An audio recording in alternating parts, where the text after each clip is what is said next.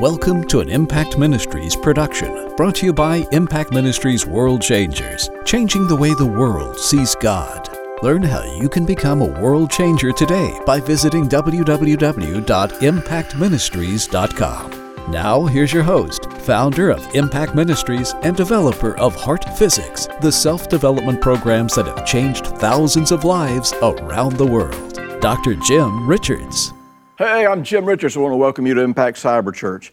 You know, we've been talking about what I feel like, for me, is just so endearing and so positive. You know, we're talking about creating divine connections. And you know, I couldn't come up with a better title. I mean, there's titles that may have expressed different aspects of what we're going to talk about that would have been clear, but the problem is they would have sounded religious. And I'll tell you, you know, so many times, if you say anything that sounds religious, people's minds go to some crazy religious concept that they have, and then you can't have a discussion with them because they think that they know what you're talking about. But you know, we're talking about being able to connect to God, heart to heart.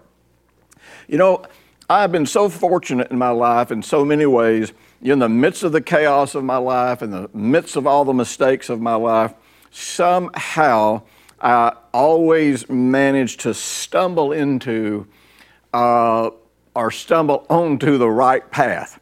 And I'm not talking about the right path as opposed to who is right and who is wrong. I'm talking about the right path that always leads me back to God, the right path that always leads me back to this heart-to-heart connection.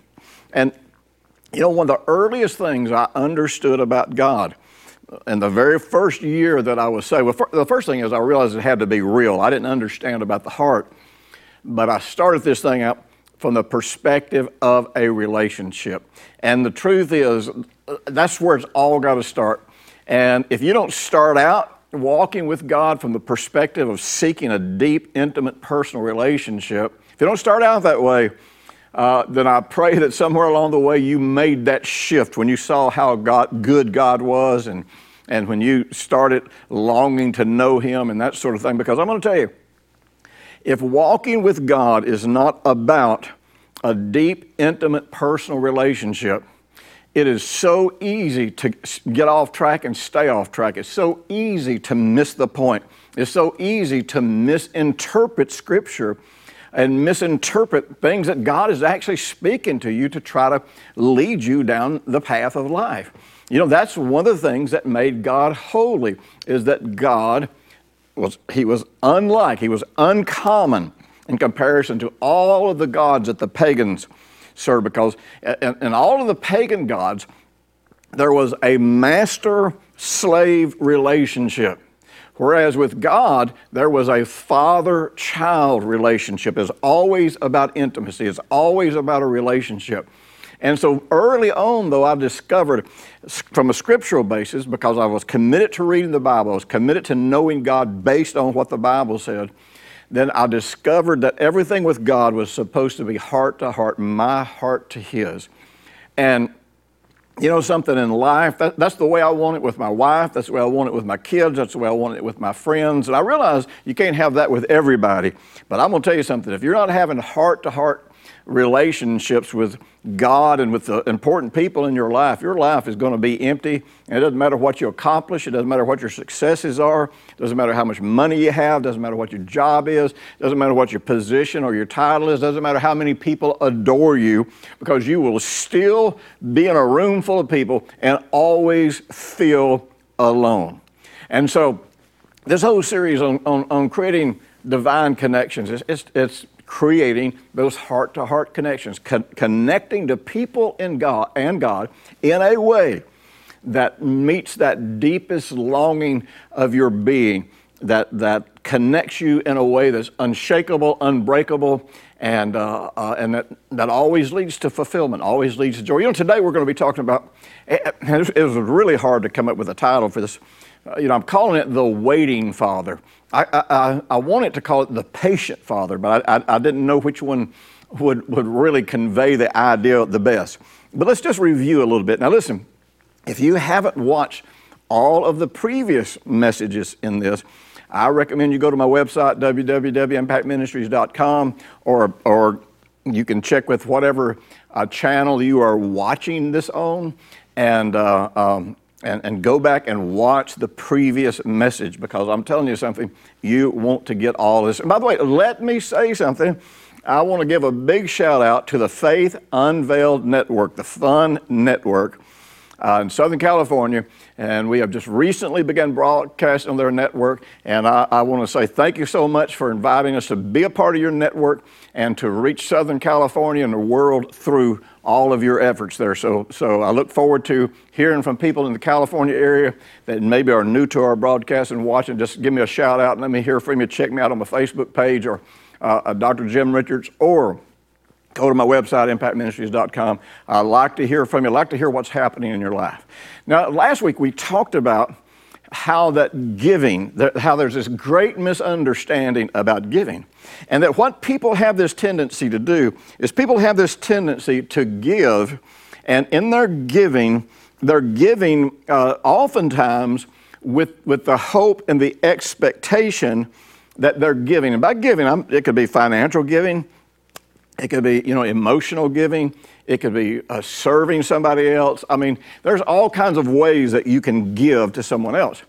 But they have this hope when they give that their giving, their contribution, their kindness, their patience, their mercy, their long-suffering, that all of these things will endear that other person to them. Now, when you give anything to anybody else, and you have in that the expectation of them responding, then in fact, it is not a gift. It is a payment, it is a bribe, it is a manipulation, it could be a whole lot of other things, but it's not a gift, because a gift is something that you give someone because of your desire to be a blessing to them.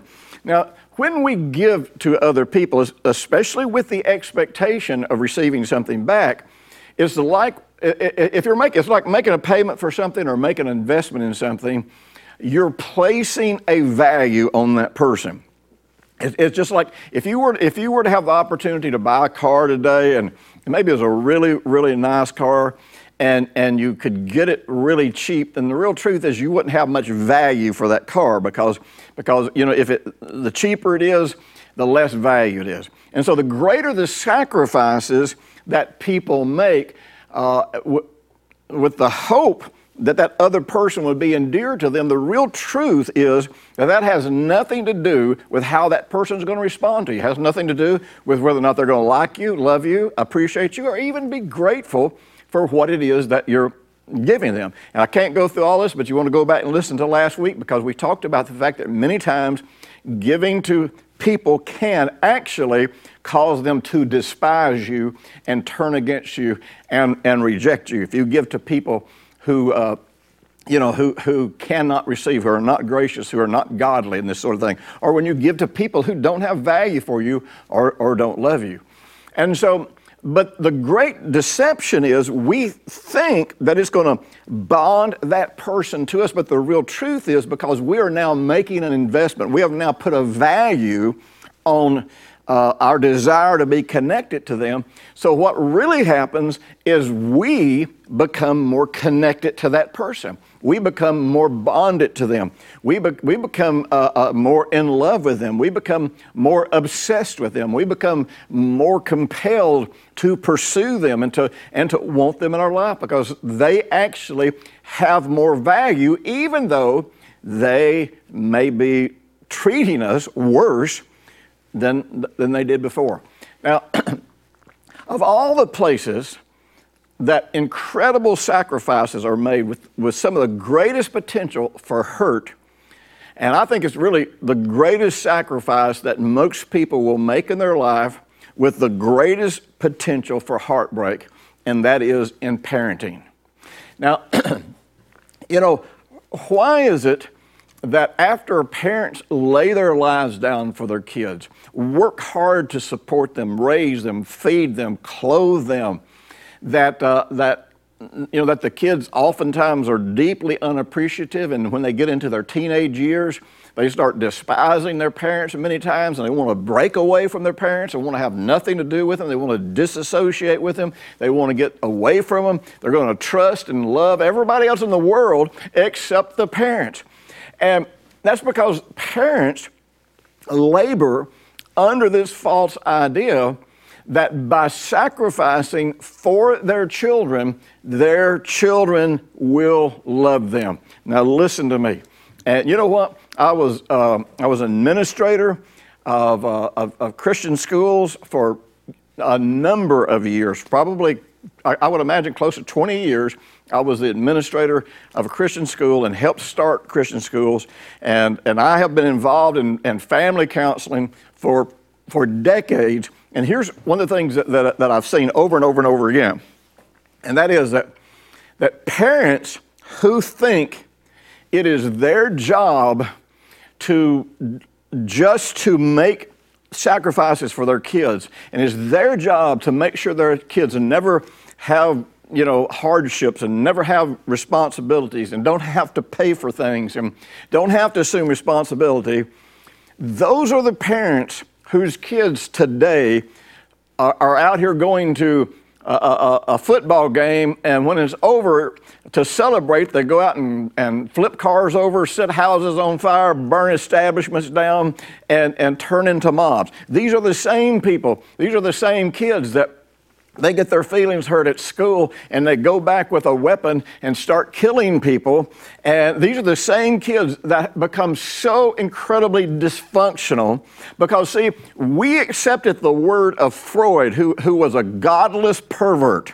We accept the words of people who come up with psychological theories that are totally contradictory to the Word of God. And we think because it has science somewhere in the definition, or because they've got a certain number of initials after their name, we think they know more about kids than God does. We think they know more about parenting than God does. And I'm going to tell you something. Right now, this nation is consumed with anti-God teenagers and young people that were raised by parents who knew God but rejected God's standards and rejected God's values and just coddled their kids and tried to make everything about giving them a good life. We want to give our kids a good life. We want to be kind to our kids. We want our kids to feel loved, but we go about it the wrong way.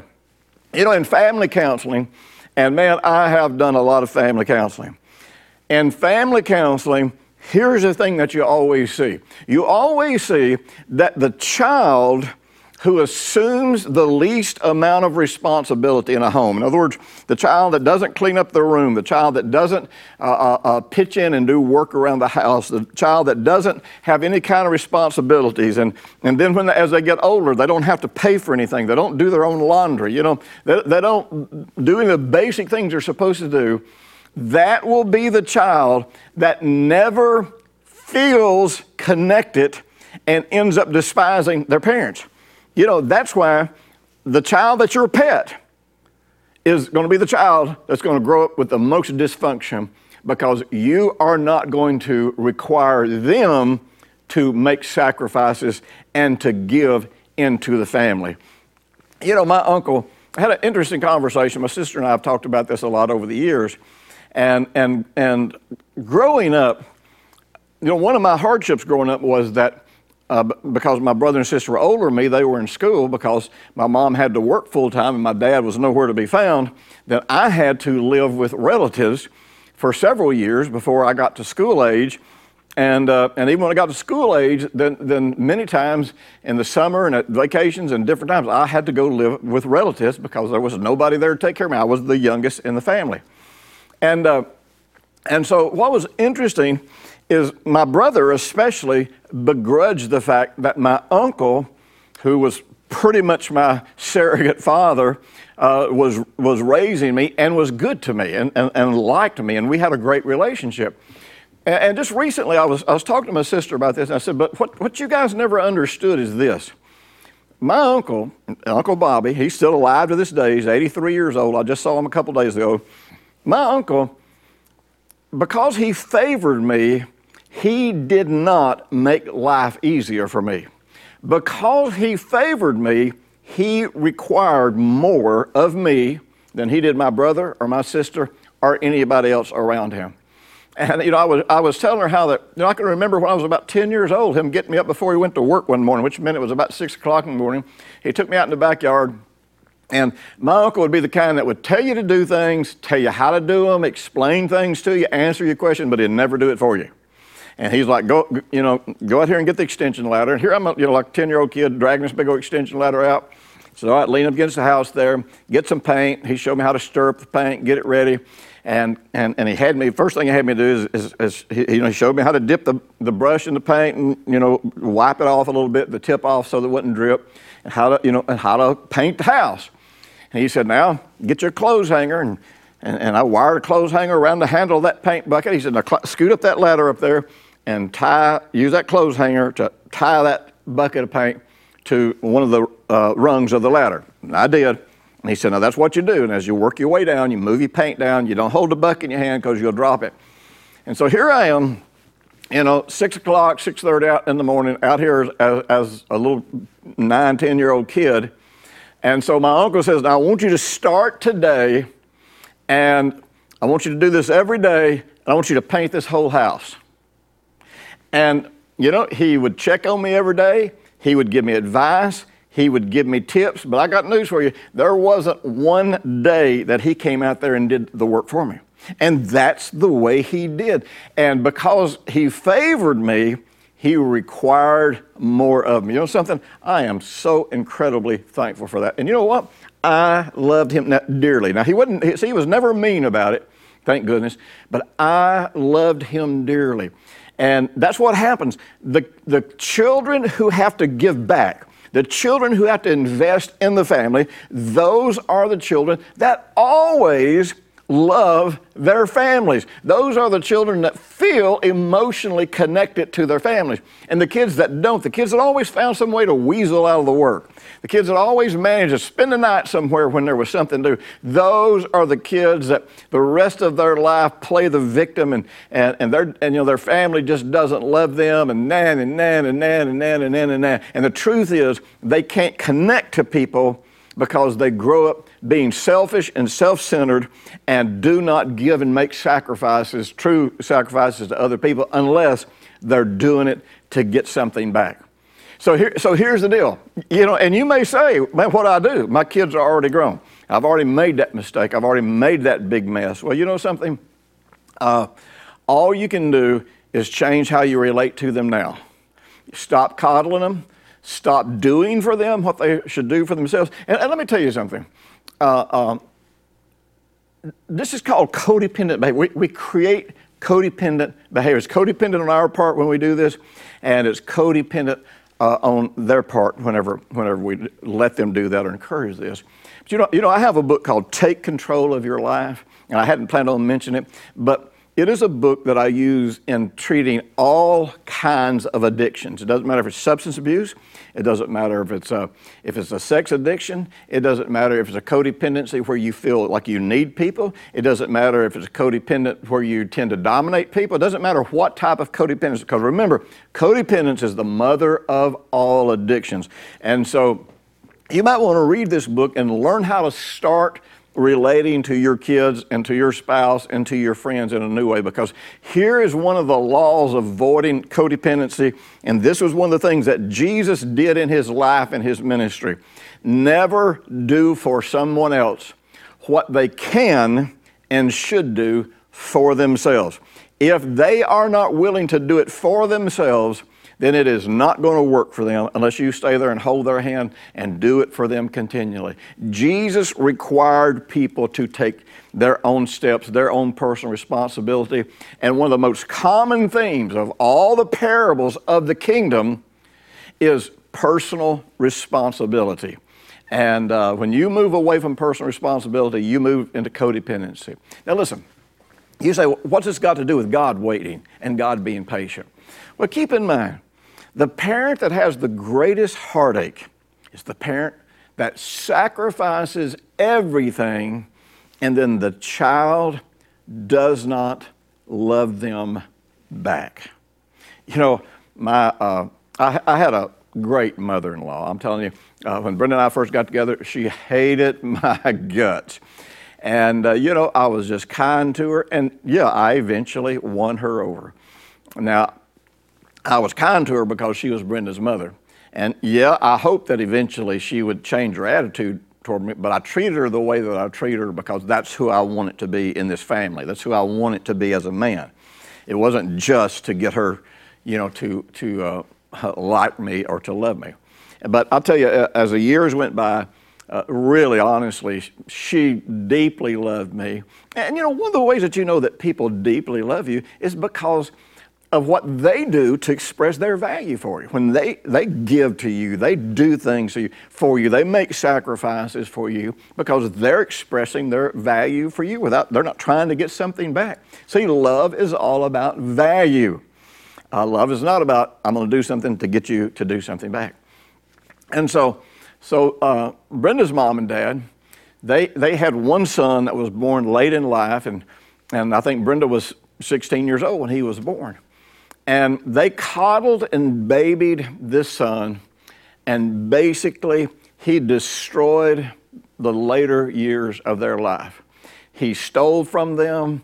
You know, he lied to them, and really, to some degree, he was the cause of both of their deaths because one basically had a heart attack after him having a fit of rage on him. The other ended up in the hospital under the stress and the way it affected her liver. She had a liver issue, and when they were gone, this kid was so incapacitated because he'd never done anything for himself that he's done nothing but stay in trouble since then. And sometimes I say to these parents that are petting and coddling their kids, it's like, so what's going to happen when you're gone? I'll tell you what's going to happen. They're going to steal, they're going to lie, they're going to go to jail because they don't know how to live. They don't know how to be responsible. Well, the heartbreak that I watched her mom and dad go through, and the thing that they said repeatedly is the same thing that so many parents say, is after all we have done for him, after all the sacrifices that we have made, after all that we've given up so he or she could have a good life. Well, that's the problem. The parents did all the sacrifice. Let me tell you something. If you have young kids, teach them to serve the family. Require them to serve, not in a brutal way, not in an unrealistic way, not in a way that demands too much. But I'm telling you, if they don't invest in the family, they're not going to have value for the family. Now stop and think about it. God, more than any other father, more than any other parent, and remember, God is probably modeled or presented as a father more than any other relationship that there is. And so God, the Father, has made all of the sacrifices for all of the people of the world, and they may or may not respond to it. Because at some point, if we don't surrender our lives to Jesus and start to get back, I'll tell you what, there is a pop theology today that really is akin to some cult teaching that presents this idea of we get saved, but we never give anything back. Because if you give anything back, then you're in dead works. We get saved and there's no concept of serving. There's no concept of bringing benefit to other people. There's no concept of giving financially. There's no concept of doing anything other than just sitting back and saying, whoopee, I'm saved. Well, you know what? The people that choose that are the people whose hearts grow cold. They grow more and more distant from God. And these are the same people that end up denying God, leaving Christianity, becoming atheist, getting into sin and all kinds of destruction, because they're just like that child that the parent made all the sacrifices, but they never gave anything back. By the way, let me just say this. Please, right now, just take a second. If you're watching this on YouTube and like this broadcast, I want people all over the world to hear this message because I think this is so incredibly important. We want to respond to the love of God. And really, if we really accept the love of God, then the real, and experience it, then the real truth is when we fall in love with Him, we're going to start giving back. Because see, that's what love perfected really is. Love perfected is not talking about a flawless love per se. It's talking about a love that is reaching its goal. And that goal is that it's received by the believer, that is experienced by the believer, and that it is expressed back to God and expressed back to the people around us. You see, God did what He did, and God does not attempt to violate our will. He does not attempt to force us. He, despite what religion said, He is not. If God manipulated you or used pressure, used trouble, used sickness, used pain as a way to draw you back to Him, then number one, He would be violating your free will. Number two, He would be denying His name. Number three, He would be denying the finished work of Jesus, because Jesus set us free from all those things. But ultimately, He would be denying His core nature, because God is love. And if He manipulated or forced or used fear or pain or suffering to draw you to Him, then the real truth is it would not be a love relationship. That's like an abusive husband that says, if you ever leave me, I'll hunt you down and kill you. And he holds his wife and family hostage through the fear and the threat of death. And that's who we think God is, and then we wonder why we can't love Him. You know something, when the Bible talks about the fear of God, it's not talking about the fear of God hurting you. It's not talking about the fear of God doing bad things to you. It's talking about, and the ancient Hebrews knew this, it's talking about a God who initiated a relationship, a God who created us, a God who doesn't hurt us, a God who loves us with an incredible passion. And the fear is that the way you would respond to that love, the way you would respond to that would break His heart. You know something? You can break God's heart. God's a social, emotional being just like we are. He's relationship-oriented just like we are. We don't want to respond to the love of God in a way that breaks His heart. We want to respond to the love of God in a way that draws us closer to Him in our own heart and own experience. Now listen, let me just say this. Man, if you're wanting to go deeper in this, if you're wanting to get exercises that you can use, get this series, Creating Divine Connections, because I've got hours of teaching this that not only gives you more information, but gives you steps that you can apply right away, steps that you can put into practice. And if you don't have the money for a series, you go over to moveyourboundaries.com at Impact Unlimited, and if they're still have the special offer, you can get them for $1 and have access to this series for a month and to all of my series, because we're trying to make them available to everybody. So if you're wanting to use these things to go deeper and become disciples, man, go over and get into it. There's no way you can't afford it. Take just a minute at the end of this program, if you're watching on YouTube, and subscribe to my YouTube channel, and I'll be talking to you again next week. Thanks for listening to the weekly Impact Ministries World Changers podcast with Dr. Jim Richards. If you like what you've just heard, we encourage you to share our web address, www.impactministries.com, with friends and colleagues. Be sure to check out the resources section of our website for previous podcasts and our videos. Join us next week for another great message by Dr. Jim Richards.